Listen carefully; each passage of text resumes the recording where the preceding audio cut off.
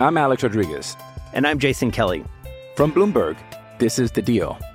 Each week, you'll hear us in conversation with business icons. This show will explore deal-making across sports, media, and entertainment. That is a harsh lesson in business. Sports is not as simple as bringing a bunch of big names together. I didn't want to do another stomp you out speech. It opened up so many more doors. The show is called The Deal. Listen to The Deal. Listen to The Deal on Spotify. Hi, friends. It's Vin Scully. It's time for Dr. Clapper. In sports, there's winning and losing and getting injured. That's why there's Dr. Clapper.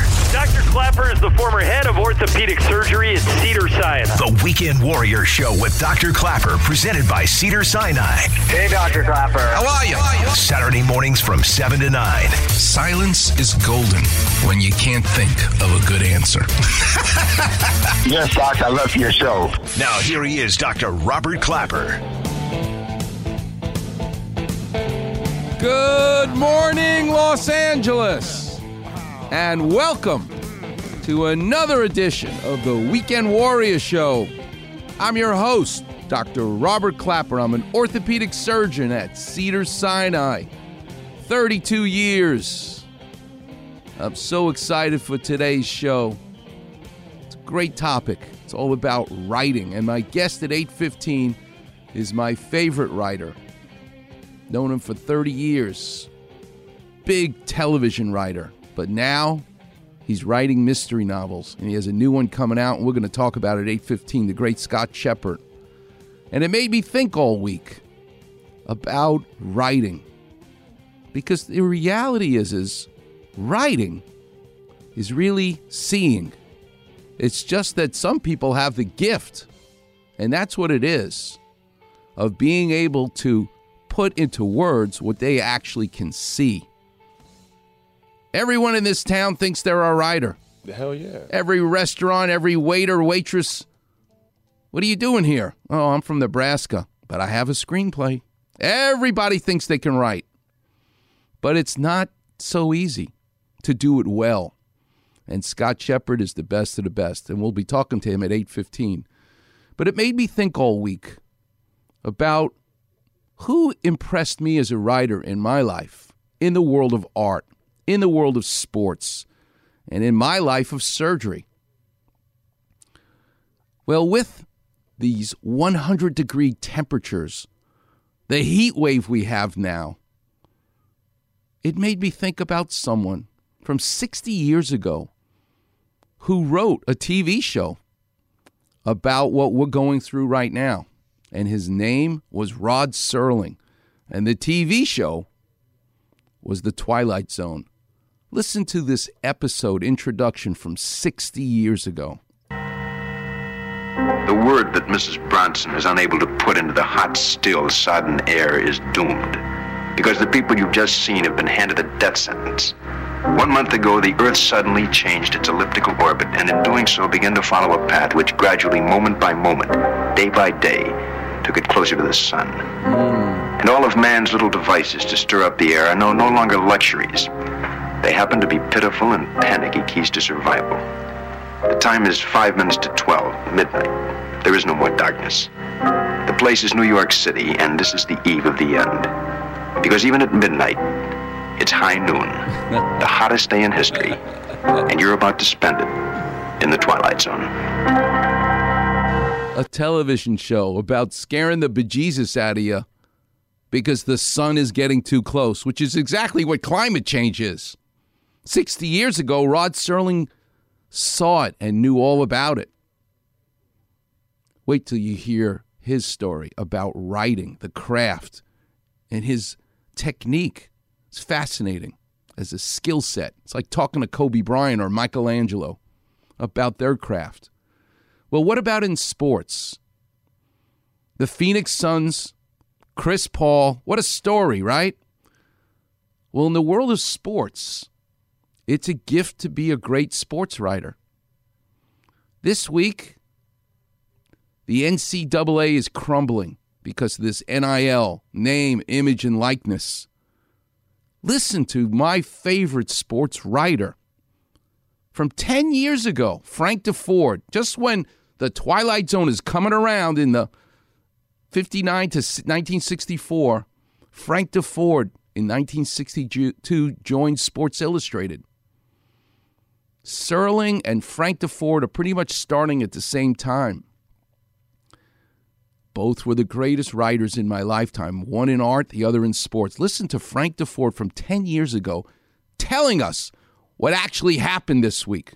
The NCAA is a cartel, first of all. It's simply OPEC of sports. And it's run for the benefit of the schools and the athletic directors and the coaches. It pretends to care for the athletes, and it doesn't. As a matter of fact, you may be interested to know that the word student-athlete was created for a reason, not to have anything to do with academia, but if you could name somebody a student-athlete, then they could never sue for workman's compensation. That was the reason that it was created, and that's the thinking of the NCAA. Look at that. Listen to Frank DeFord break down the words student-athlete and teach you what it really means. This is a man, the best of the best, and I want you to hear his story and how he felt about the craft of writing in the world of sports. In the world of medicine, yes, I've written 3 books with Linda Huey, but I want to tell you a story about using words that I did when I was an intern, when I had to buy a car and I had no money. I ended up with a Subaru station wagon.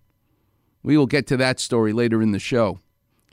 Clapper Vision is going to be about Sarek from the Phoenix Suns tearing his ACL without contact. How does that happen? Clapper Vision is going to be about how that happens. And it'll involve pulling your car into the garage versus pulling your car into a Native American teepee. Clearance in the garage versus no clearance trying to park yourself inside a teepee. We'll do that a little bit later in the show when the clinic is open. And food. Where is writing when it comes to food? I had one this week. I schlepped my poor wife at 8 o'clock at night. They closed at 10 o'clock because I remember this place in L.A., they may have a menu. They may take your order. But you know what they do to give you the greatest chili dog in Los Angeles? And we talked about Pinks and we talked about Cupids. I know them all. But I'm going to tell you about a place that's so special in LA, and it's been around forever. Because when they take your order, they write your order on the cardboard box that you're about to eat from. It's fantastic. And I'll tell you where that place is for the best chili dog, because the secret that they do that no one else does is they put, my mouth is watering already, they put a big fat slice of a beefsteak tomato on the chili. Why would you do that? Oh, they have like their own farm where the tomatoes come from, and the tomatoes are in season right now. Who knew to put a tomato on a chili dog? But they write your order on the box. Can't wait to get into that. But let's get into writing. The craft of writing. Here is the great Frank DeFord being interviewed by the editor of Sports Illustrated, Terry McDonell, about Frank DeFord, the greatest sports writer story. Sports writing, I won't say it was nefarious, but it certainly was looked down upon in many respects, and had been for a long time. Sports writers wrote differently than other writers. We were always called scribes, and we wrote in a convoluted way and used different language. Sports writers tended to be homers. I mean, they even named a stadium in San Diego after a sports writer. Can you imagine that today? Nowhere in the world would you do that. And there was a lot of under-the-table payments. I mean, there was a lot of crookedness in sports writing. If you had a boxing match coming to Austin, well, I shouldn't say Austin, or anywhere, you would slip a little money to the sports writer to the sports editor. It was that kind of business. It was just a little bit shady. And I came in at that time when it was becoming respectable. Interesting. About the same time Rod Serling is writing The Twilight Zone. And I must say, a large part of that respectability was because of the creation of Sports Illustrated in 1954. That gave it a cachet that it had never had before. Now, the sun was up. I came in 8 years later in 1962, and it was becoming a little more respectable profession. Now listen to Terry McDonell give you an example of Frank Deford's writing and his thinking about the craft of writing in sports. This is what Frank wrote in Everybody's All-American in 1981. He's talking about being a natural. That it is the natural part of being a natural athlete, not that you are capable of performing naturally, but that you are natural in accepting the fact. Frank, right? But the rap on Frank was that he was a natural writer. And this drew many, many reactions, actually. And I can't wait to ask Scott Shepard, are you born as a writer, or is it something you can develop?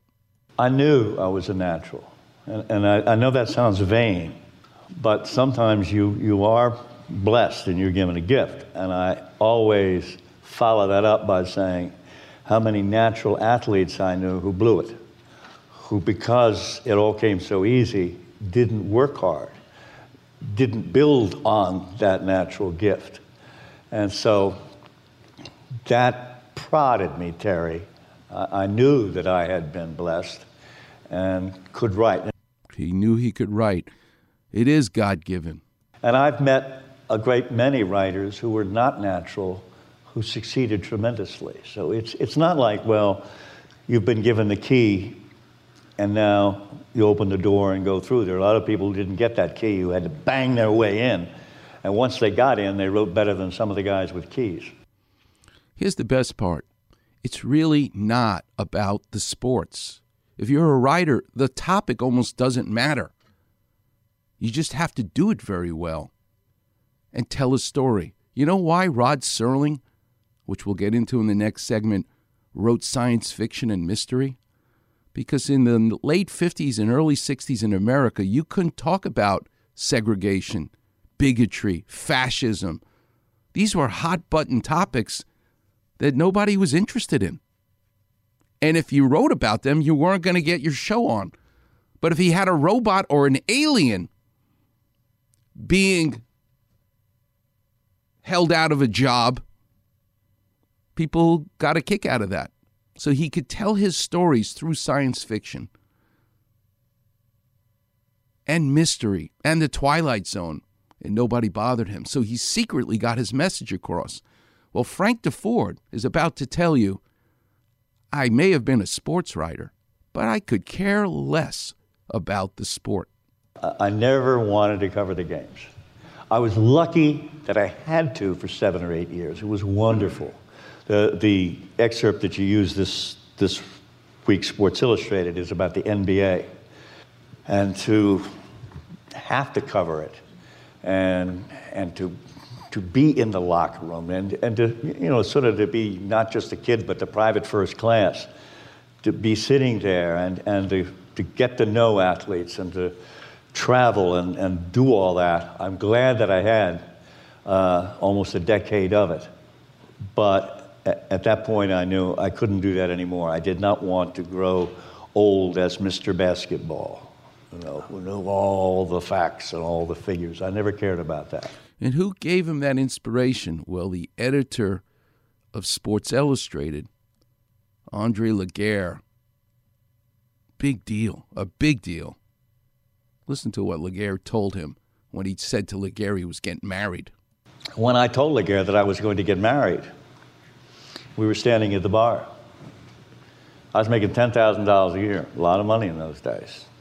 And he put his scotch down and he said, "Oh, Frankie, that's the worst news I've heard in weeks." Real romantic. And He said, I'll tell you what.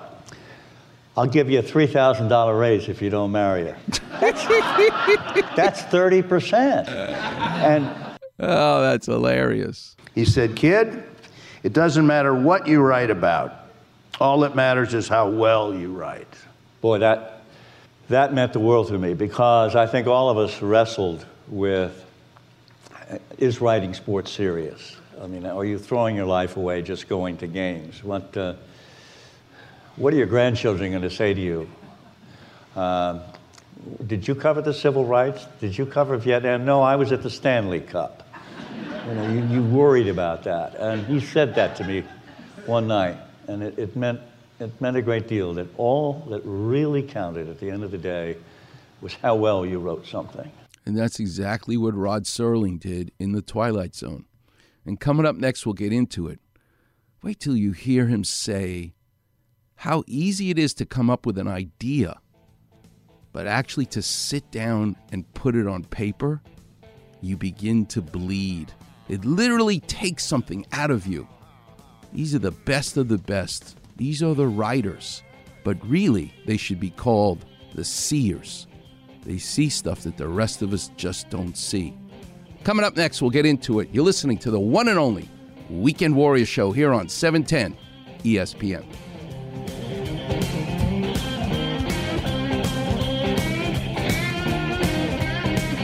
Holy emoji clap man. Weekend Warriors on Facebook. Holy slip disc. That's right, Robin.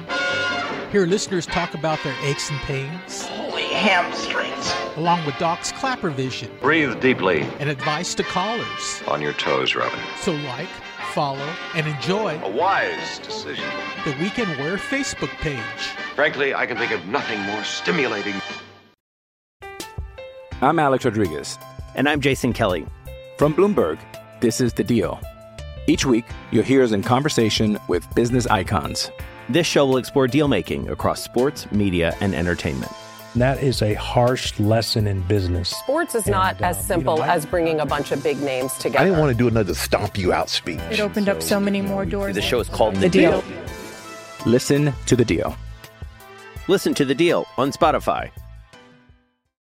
What's going on? It's Max. You know there's no better way to start your Saturday morning than with my friend Dr. Clapper and the Weekend Warrior Show. What's going on, LA? This is Kobe Bryant. You know who the biggest fan of this show is? Start your weekend off right. Listening to the Weekend Warrior Show with Dr. Clapper. Me! Every Saturday morning from 7 to 9 a.m. on ESPN. 710, home of your Los Angeles Lakers. Paperback writer.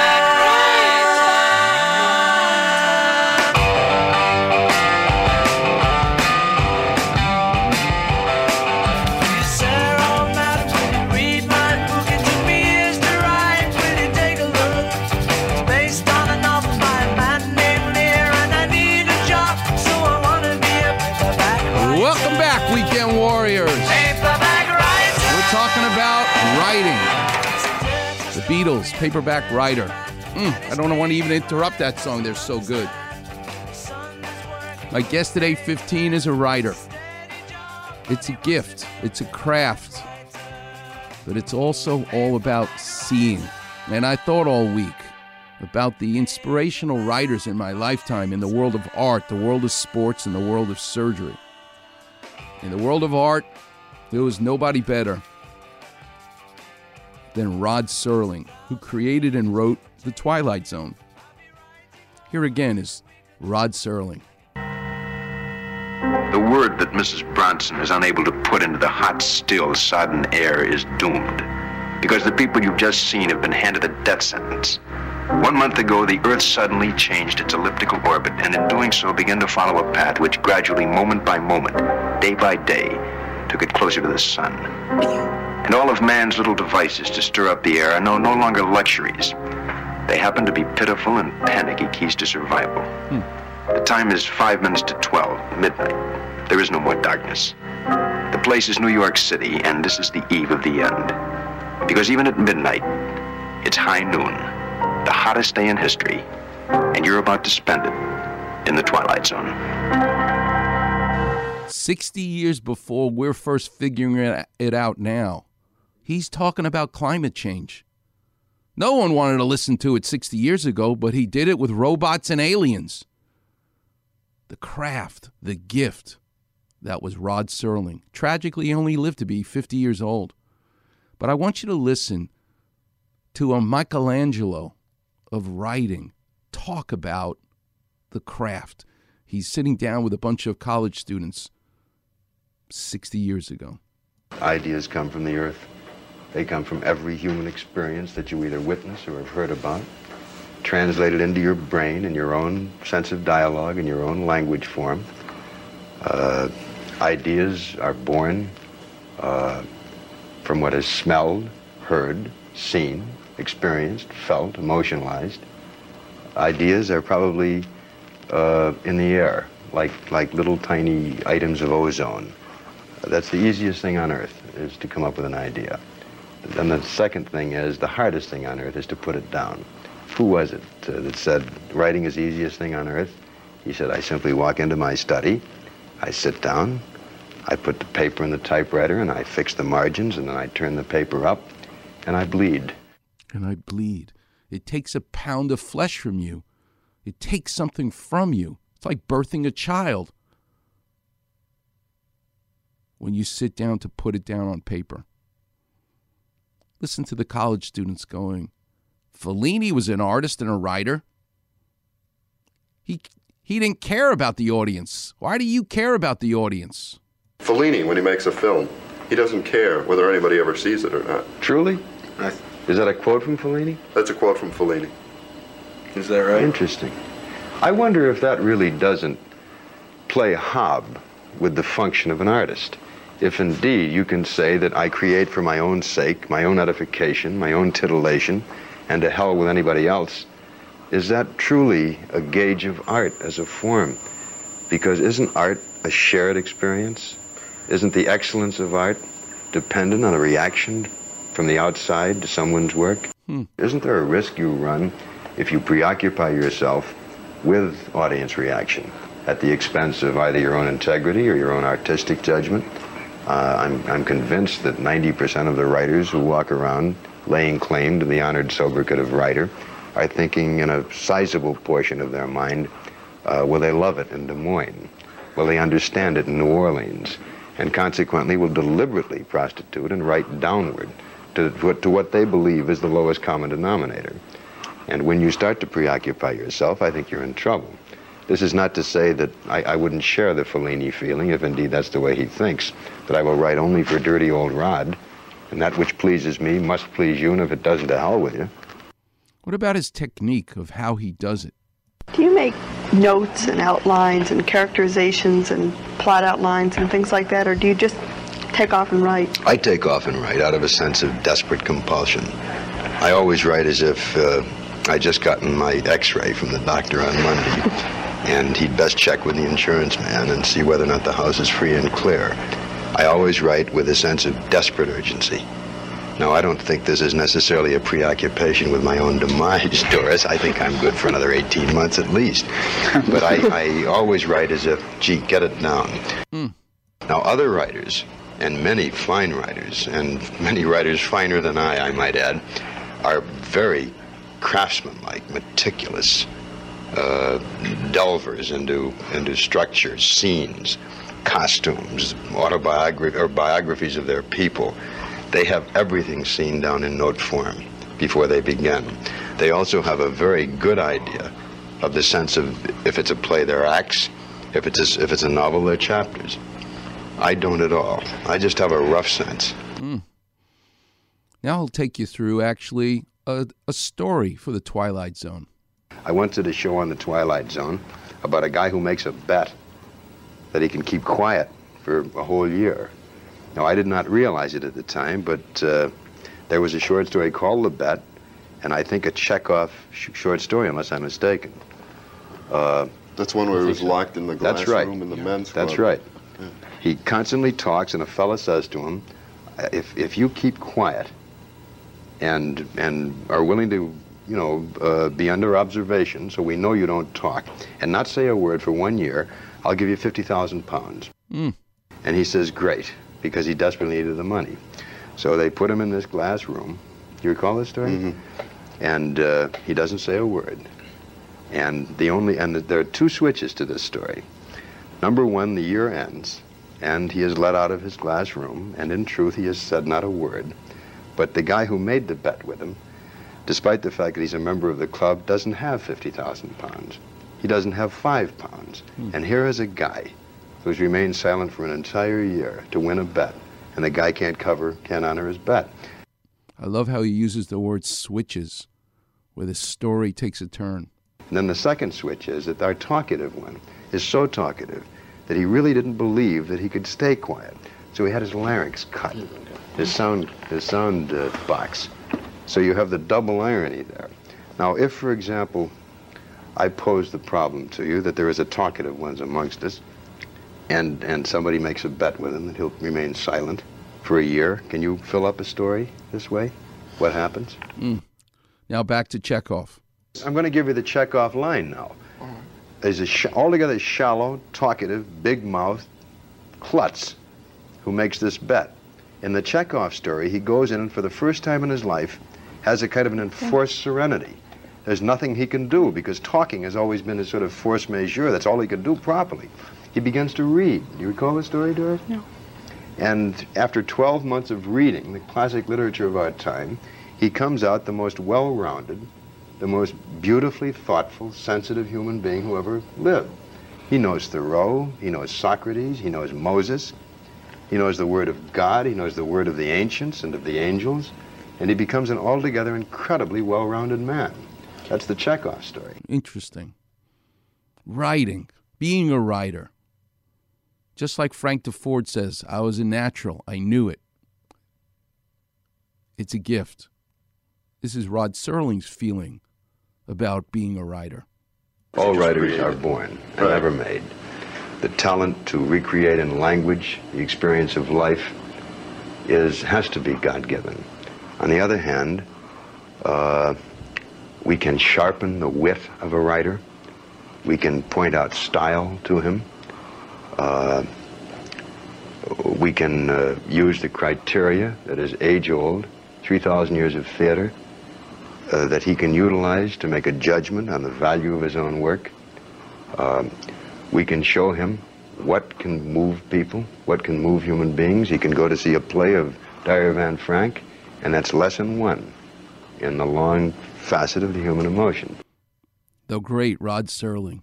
It's God-given, and then you just have to use it.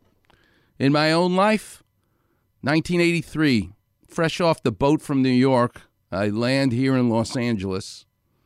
I don't have any money, and I'm going to be starting my training as an intern in surgery. I get an apartment 4 blocks away from the hospital because if I buy a cheap car, which is all I can afford, if it breaks down, I can at least still get to work because I can walk to work. And I go and buy a car. All I know is Japanese cars in 1983 are better than American cars. And if I need reliability, I'm getting a Japanese car, a used one. This is 1983. There's no internet. There's no Google. There's the LA Times Classified. That's where you found a car for sale, a used car. And I need a car because I'm in LA. New York has subways, mass transportation, and it works very well. Not here. The cheapest car I can get, the biggest bang for my money, was a Subaru station wagon. You got to remember, in 1983, God bless Subaru, I never even heard of this car, but I knew it was a Japanese company, and it was a station wagon, and it was cheap. It was $1,200. I remember going out to Pacific Palisades. Who can imagine all these years later? I think it was a rabbi's wife I bought it from. And I buy this car for $1,200, a Subaru station wagon. Can I tell you something? I was right. This car was the most reliable car you'll ever have. Hello there. Oh, my God. Didn't take any gas. I could drive all over. Never had a single problem with this car. And now you're saying to yourself, why is Dr. Clapper telling us a story? A show about writing. And he's talking about a Subaru station wagon. Well, let me tell you. I drove this car for a whole year. But here's the problem. I got to go back to New York to finish my orthopedic training at the Hospital for Special Surgery. So I'll be back in Manhattan with subways and buses and mass transportation. I don't need this car anymore. But I need money. So I decide, okay, I'm going to now sell this car. What's the chances I'm going to find someone else like me who's going to want to buy a Subaru station wagon? Nobody's buying a Subaru station wagon, not in 1983, except me. So I put an ad in the LA Times, because that's how you sold a used car in those days, for a Toyota station wagon. Because everybody wants a Toyota station wagon. No one wants a Subaru station wagon. Talk about being a rider. Yeah, it's a natural gift. You're born with it. So I put the ad in, $2,000, because I'm also Jewish, to get more money for this station wagon, which was a fantastic car. And I figured the way I wrote this ad, people will call, which they did, because getting a Toyota station wagon for $2,000 is a great deal. Damn right. But every time the phone would ring, "Hi, I'm calling about your Toyota station wagon," yours truly would say, "Well, it's actually a Subaru station wagon, but you know, all the Japanese cars are the same." And people would go, "No, they're not," and they'd hang up the phone. They did it over and over. "No, they're not." They hang up the. Finally, I got one guy who said, "Yeah, I think you're right. Let me come see it." He came over. He got in the car. I said, "I love this car. I wish I didn't have to go back to New York. I'd still keep it because I'm probably a pretty good salesman, as you can tell." He bought my Subaru station wagon for $2,000 because he didn't care that it wasn't a Toyota. Writing. It's a gift. I don't know if other people would come up with that kind of a gift, but I did. So I totally understand what this world is like. This is in addition to the 3 books I've written about hips and knees and all the research articles I've written, but actually using words. It's really seeing the world differently. I never lied. I told them straight up what it was. But how do you use words? That's the craft. That's the gift. And it's true. You're born with it. Just like Kobe Bryant was born with all that talent. But to actually hone that craft and that God-given gift, you then become a Rod Serling, a Frank DeFord. Coming up next, the clinic will be open. The number is 877-710-ESPN. We'll do some clap revision with the Stars, the Warriors, but more importantly, the Weekend Warriors. Let me tell you the kind of surgery I did this week. On Wednesday, someone had a partial knee replacement. It failed. You know why? Because they needed all the cartilage to be addressed. That surgery was so complicated. It took me twice as long as a typical surgery. I'll take you into the operating room. Coming up next, the number is 877-710-ESPN. You're listening to the one and only Weekend Warrior Show here on 710 ESPN. He wants to be a paperback writer. Paperback writer. Paperback writer. Weekend Warriors on Facebook. Didn't you get the memo? Quickly hear Clapper's crazy kitchen stories. Easily find different callers' aches and pain issues. Right, I get it. Search Weekend Warrior in the search bar and click on Doc's picture. Who are you again? Voila! Like, follow, and enjoy the Weekend Warrior Facebook page. This is Keyshawn in the morning. My man, Dr. Clapper, and the Weekend Warrior Show starts your Saturday morning. Join the doc from 7 to 9 a.m. What's going on, LA? This is Kobe Bryant. Oh, my God. That's amazing. Start your weekend off right. Listening to the Weekend Warrior Show with Dr. Clapper. Google the Guggenheim. Every Saturday morning from 7 to 9 a.m. on ESPN. 710, home of your Los Angeles Lakers. Staring at the blank page before you. Open up the dirty window. Let the sun illuminate the words that you could not find. Reaching for something in the distance, so close you can almost taste it. Release your inhibitions. Feel the rain on your skin. No one else can feel it for you. Only you can let it in. No one else can speak. Natasha Bedington, Unwritten. Nice. Good job, Steve Paulette. All right, clinic's open. The number's 877-710-ESPN. What a great week I had in surgery. I want to share it with you, but let's do some calls because all the lines are lit up. Let's go to Javier. You're on with Dr. Clapper. How can I help? Doc, how you doing today? I'm good. How young are you? What do you do for a living? I am almost 38, and I'm a realtor. Nice. Where you from? Simi Valley. Where'd you go to high school? Moore Park. What's your father do for a living? He is a salesman in HVAC. In HVAC. Air conditioning. Yep. Nice. Nice. How come you didn't go into that? I went into sales. Kind of. Good for you. All right. Are you a Laker fan or a Clipper fan? If you're a Clipper fan, I'm hanging up right now. No, Lakers all the way. That's right. God bless you. All right. How can I help you? What'd you do to yourself? I tore my labrum again. I called about 2 years ago with a right labral tear. In your shoulder or your hip? Shoulder. Okay. And I got some good advice from you to not have surgery and rebuild the muscles, which I did. Good. And my right labrum is fantastic. Feels great. Good. Unfortunately, I got heavy again, and I dislocated my left shoulder and recently got an MRI, and it looks like another labral tear. But I do have the MRI in front of me here. All right. Do me a favor. Let's go to the impression of the MRI report. Read it slowly so that I can interrupt you with some Clapper vision. Go ahead. I have findings and conclusion. Go to impression. Okay, you can do conclusions. Yeah, maybe yours is from Chalapetsisjugend, some other location. My mother used to always say that. It's from where is Chalapetsisjugend? It's this faraway place. For some reason, your MRI doesn't say impression; it says conclusion. So go ahead, start reading. All right. It says an acute depressed Hill-Sachs fracture of the humeral head. Okay, so I'll stop you right there. When a radiologist uses the word Hill-Sachs, it means, so let's do a Clapper vision.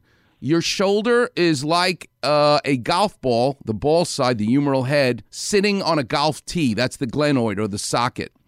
And there is a rubber gasket or rubber ring that literally goes around the top of the golf tee. It's almost like watching a hockey game, right? The skaters are on the ice, but to keep the skaters from dislocating the hockey players into the stands, they have 90 degrees to the ice. They have the boards and then the glass. So that's that rim around the flat skating rink. Well, the golf tee is flat like a skating rink, and the wooden and glass boards that go around the hockey rink, that is a rubbery structure. Same stuff your ear, your nose is made of, and that's called the labrum. When the ball dislocates, when that hockey player breaks the wooden board in the glass and goes flying into the stands and hurts a fan, for example, they dislocate into the stands. The ball falls off the tee. It dislocates. How does that happen? You rip the labrum. You tear the wooden boards or the glass. So the location of where the labral tear is the key. If it occurs at 6 o'clock, if the socket is like a clock, 3 o'clock to 6 o'clock, you're going to dislocate. If it's from 3 o'clock to 12 o'clock, it's just a tear and it won't dislocate. It could be painful. A Hill-Sachs lesion is when the golf ball falls off the tee and now the sharp edge of the golf tee digs into the ball. And we will see that digging in, that divot, and it's called a Hill-Sachs lesion. So that means you're dealing with a labral tear that leads to a dislocated shoulder, not just the run-of-the-mill labral tear like Kobe Bryant had. And I'm just trying to think who else in their career had labral tears. It'll come to me in a second. But those are the tears that can wait till after the season to fix. So go ahead. All right. So with circumferential labral tear, most likely represents chronic macro instability with acute anterior dislocation, relocation injury. Gotcha. Okay, so basically they're saying even though, Javier, you didn't know you were popping your shoulder out, it was actually moving quite a bit. You're so big and strong, you were able to contain the ball in the socket until this episode occurred. So let me give you some good advice. If you're an 18-year-old calling me and you have a dislocated shoulder as a first event, the data from the Mayo Clinic and big centers where we look at big numbers of people who dislocate their shoulders, what do we learn? And I've been doing this for 32 years, so what have I learned after, 100 patients a week and doing this for 32 years? I've learned that you're probably going to keep dislocating it if you're a youngster. If you're 18, you're 20. I still like to treat you without surgery, but the chance of it continuing to come out are great maybe 85, 90% chance it's going to keep dislocating. But when you're a 40-year-old, I'm not saying you're old, but trust me, the wheels are going to start to come off the wagon. At Cedars-Sinai, we like to say you're getting altococcaritis, which is kind of like chalapetsis-yugen in terms of location. But you have a benefit, Javier. There is actually something terrific about getting older. You know what happens when we get older? We get stiffer. And if you look at the data of a 40-year-old who dislocates their shoulder versus an 18-year-old, it flips. There's only a 15% chance it's going to keep dislocating, meaning everybody has to calm down. You need to do what I told you for the other shoulder. Let it rest. Do your range of motion. You do your strengthening exercises, and you have a very good chance, in my opinion, of avoiding surgery. And I'm happy to tell you to have surgery. I do it all the time for dislocating shoulders. But you better fail conservative treatment. But here's the thing, Javier. Stay away from shots. I don't want them giving you cortisone shots, stem cells, platelet-rich plasma. Whatever the needle is, you say no, because it's just taking money out of your wallet, in my opinion, and it ain't going to really make a difference. But getting it to heal and getting you stronger as a 40-year-old, you have all the odds in your favor. All right? Great. Thank you, Doc. Okay, now listen, you're a total stranger, Javier. I want you to find a total stranger today. Do something nice for them. That's how you'll be thanking me.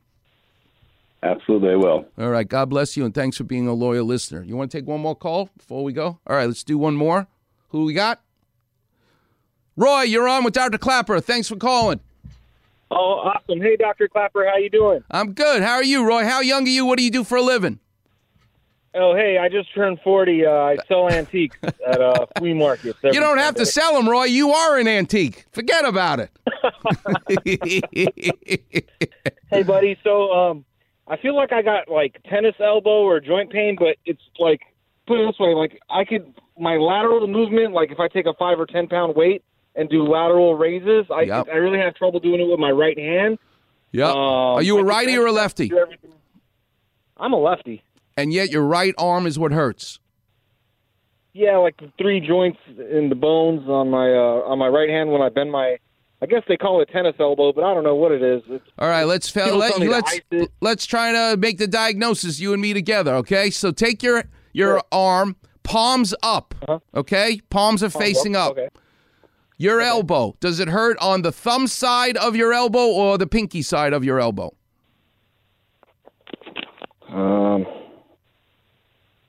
I don't feel any pain right now when I do this. Well, when it hurts, though, when it hurts is the location on the thumb side with your palm up of the elbow or the little finger side. The reason is thumb side. So that's the lateral side. So because if it's on the little finger side, it's a golfer's elbow, a medial epicondylitis. It's a whole different story. You have a tennis elbow, a lateral epicondylitis. So here's the deal. I don't want anybody giving you cortisone shots or stem cells or PRP. No needles into your elbow, please. All right? People do it. They're entitled. That's their feeling. I like being holistic. And it is not an inflammation like everybody says it is. It's a degeneration. It's because you turn 40, and here's a Clapper vision. The way the muscle attaches to the bone is like 2 pieces of Velcro coming together. Under the microscope, that's what it looks like. We call them Sharpie's fibers. That's how the muscle attaches to the bone. It goes microscopically into the bone itself like the Velcro. You've ripped the Velcro apart, and it bleeds microscopically, and it hurts. My favorite way to treat this, without surgery, without shots, and I do it very successfully, takes about a month, it's not going to happen in a week or two, is to get yourself a 3-pound or a 5-pound dumbbell.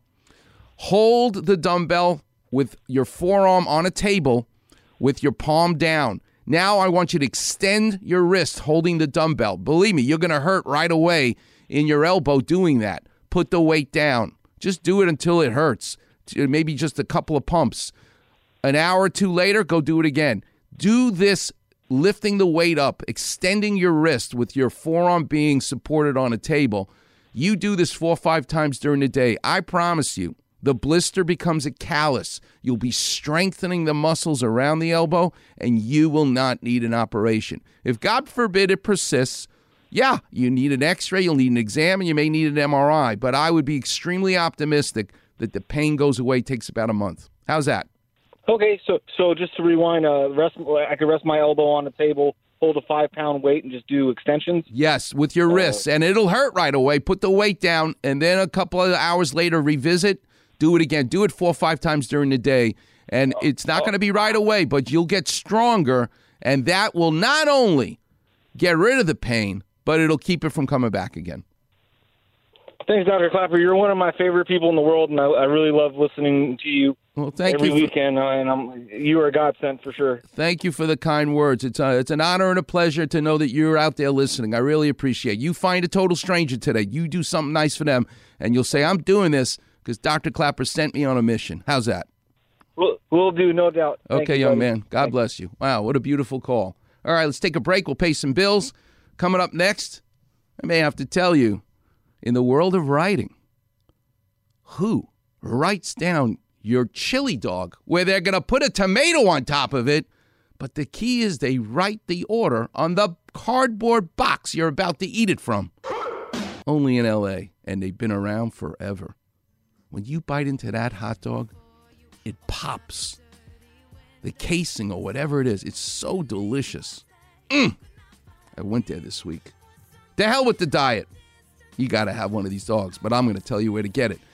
And the number is 877-710-ESPN. You're listening to the one and only Weekend Warriors show every Saturday morning. You, me, and the great Steve Paulette.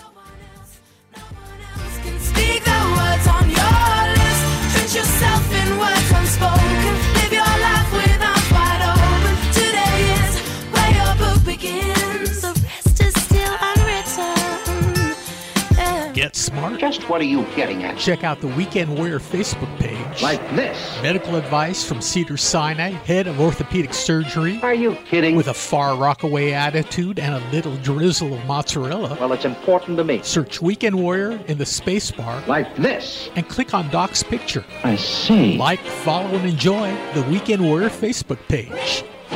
It's John Ireland. You know there is no better way to start your Saturday than with the man who replaced Michael Thompson's hip, Dr. Clapper, in the Weekend Warrior Show, 7 to 9 a.m. Saturday mornings. What's going on, LA? This is Kobe Bryant. Hey, Robbie, do you like donuts? Start your weekend off right, listening to the Weekend Warrior Show with Dr. Clapper. I love donuts. Every Saturday morning from 7 to 9 a.m. on ESPN, 710, home of your Los Angeles Lakers. If they asked me, I could write a book about the way you walk and whisper and look. Well, look rhymes with book. I could write a preface on how we met, so the world would never forget. And the Welcome back, Weekend Warriors. That's the great Ella Fitzgerald. Wow. Just to tell them that I love I was you. reminded of that, you know, when you get married, you take the man's last name. Traditionally, everything's out the window nowadays. And I always remember that joke from the Catskills. Actually, from Rowan Martin's Laugh-In, I think. The great George Schlatter, who produced that. If Darth Vader married Ella Fitzgerald, the kid's name, or she would change her name, Darth Vader, Ella Fitzgerald, her name would now be Elevator. So every time I hear Ella Fitzgerald, I think of her becoming Elevator. Dr. Clapper. She could actually marry Darth Vader. Just have to take the mask off for the wedding ceremony. You know, when you get married and you're Jewish, you know what you got to do? Probably most of you don't know this. But we have to step and break a glass. And it makes this pounding sound. Everybody's got to hear the glass break. That's how the couple starts out in the world. They got to break the glass. So they put the glass in a paper bag, because otherwise the glass goes everywhere. And for my wedding, I wanted everyone to hear that glass breaks. You know what I did? When I got married, I didn't just use a glass like everybody else. I put a light bulb in the... You know what it's like when you pop a light bulb? Let me tell you. They heard that glass break in Lawndale, and I got married in Brentwood. I don't even know where these places are, by the way. Just kidding. Just throwing them out. You get on the 10 and you go east, you'll hit all these places. Dr. Clapper. Oh, I'm so excited.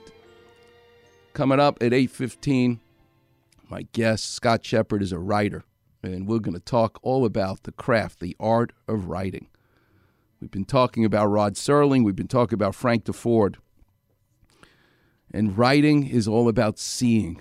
And remember, the eyes don't see what the mind doesn't know. And speaking of seeing, you all saw the Phoenix Suns' Saric land, no contact on his leg, limped off the court, torn anterior cruciate ligament. That's a non-contact ACL tear. How does that happen? Why does that happen?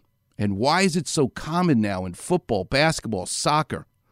It's an epidemic. I am doing so many ACL reconstructions now.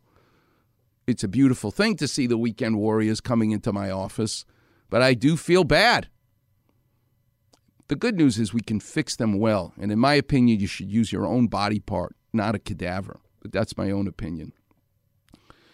But it's because, and here's the Clapper vision, there is a space in your knee, in your femur, the thigh bone, which is where the ligament, the ACL, begins. It diagonally crosses the joint and attaches to the shin bone, the tibia. Not north-south, but actually goes from Maine to San Diego. It's a diagonal ligament. And that diagonal lineup is kind of like your shoelaces that are crossed. Cruciate in Latin means cross. But you need room in the bone for the ligament to live. And so my best Clapper vision is most of us, we have a garage, which is a rectangular shape. You pull your car into the garage. There's plenty of clearance to the walls on either side and the ceiling because it's a rectangular shape to your garage. Plenty of room for your car to go in. But what if you didn't have a garage shaped rectangular? Your garage was shaped like an A-frame, like a Native American teepee. Well, you don't have clearance. You can't pull your car into a teepee. It would bang into the walls that are triangular now. There's no clearance. Well, many of us, especially women, more than men, but many of us men are born where the notch, the room in the bone for the ligament, is not rectangular like a garage being rectangular, but is like a teepee. And those folks, men, women, athletes, and weekend warriors, you just have to gently twist your leg, and you literally will have the bone snap the ligament. So it's very important that when the surgeon does your surgery to reconstruct your ACL, that they carve out, it's called a notchplasty, and turn the A-frame into a rectangular-looking garage so that there's plenty of clearance for the new ligament. Because if there isn't, guess what's going to happen? It's going to tear again. You need to make room for the ligament inside the joint itself. That's key.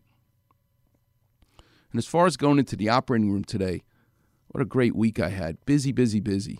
Did 10 hip and knee replacements this week like I usually do. 10 to 15. This week I did 10.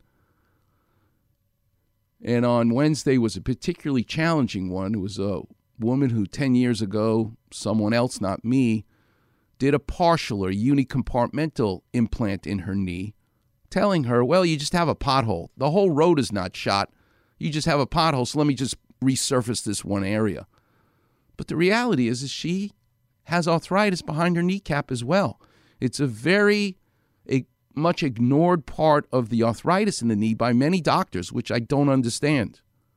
Yeah, you have the big toe side, the medial side, the lateral, the little toe side, the lateral side of your knee joint where the femur meets the tibia. But everybody forgets the third area in your knee, which is the cartilage behind your kneecap that you need to get up from a chair, to go down a flight of stairs. You need that cartilage behind your kneecap. And if you just resurface the pothole on the medial or the lateral side of the joint, and you're 50 years old, you're going to end up like this woman. 10 years later, I've now got to take all that stuff out, which means there are now divots in the bone from the previous surgery. And it makes it much more complicated of an operation. Whereas if you had the whole knee taken care of 10 years ago, you wouldn't be in my office to have me redo it. So it sounds sexy, and there are occasional patients, I do unicompartmentals, partial. But you better be careful. You better be the perfect person where there truly is pristine cartilage behind the kneecap and in the other compartment, and it truly is just a pothole in one spot. Then it's indicated to do a unicompartmental. But if there's any chance or any damage in any of the other areas, then don't say yes to that operation, even though it can be sold to you as being easier and sexier and all. You know what? If it sounds too good to be true in life, it usually is. Coming up next, I'm going to tell some stories about writers in art, in sports, that have really touched me in my lifetime.